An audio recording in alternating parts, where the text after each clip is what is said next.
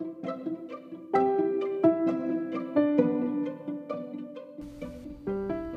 have always wondered why some churches are successful and others are not, why some pastors are able to send their congregations away inspired and hopeful, when others seem unable to have that effect.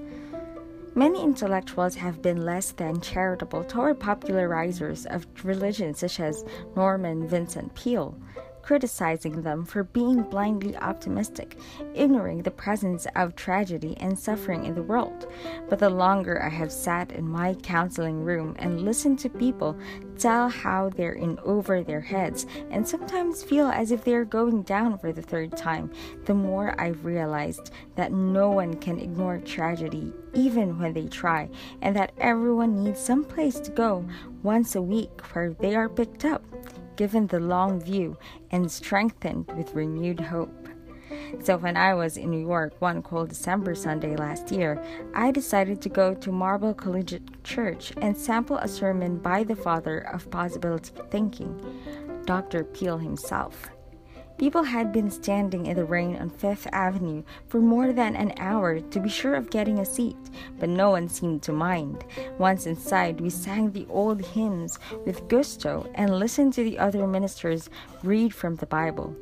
Then, when it was time for the sermon, Dr. Peale walked slowly to the pulpit. He was 86, had been presiding there for 51 years, and the years seemed to tell. I thought to myself, why doesn't he retire?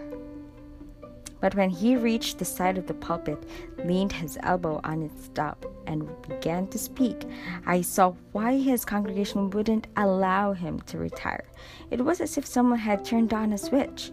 He pulled himself erect, his eyes came alive, and out came a powerful sermon about worry and the spiritual principles which can help us deal with doubt. Story after story rolled out about people who had overcome their handicaps with God's help.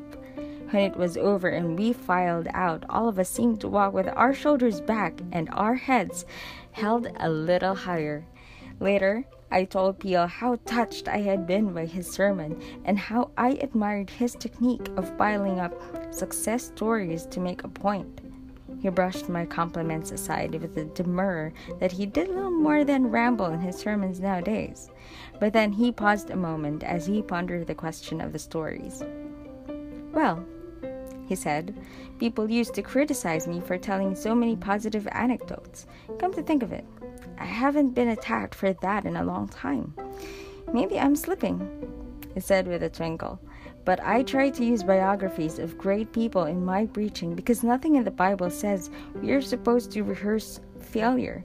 And the best way I know to motivate people is to show them how other men and women just like them, with similar problems to theirs, have been overcomers. What we have been discussing in this chapter is far more than a mere modeling. What we are after is an atmosphere of enthusiasm and hope, and that can be communicated best with stories of people.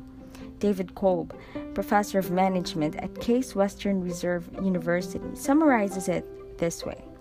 If I see people around me succeeding, it will stimulate my desire to succeed. In the chapter that follows, we will offer some specific suggestions on helping people move from small successes to even larger ones.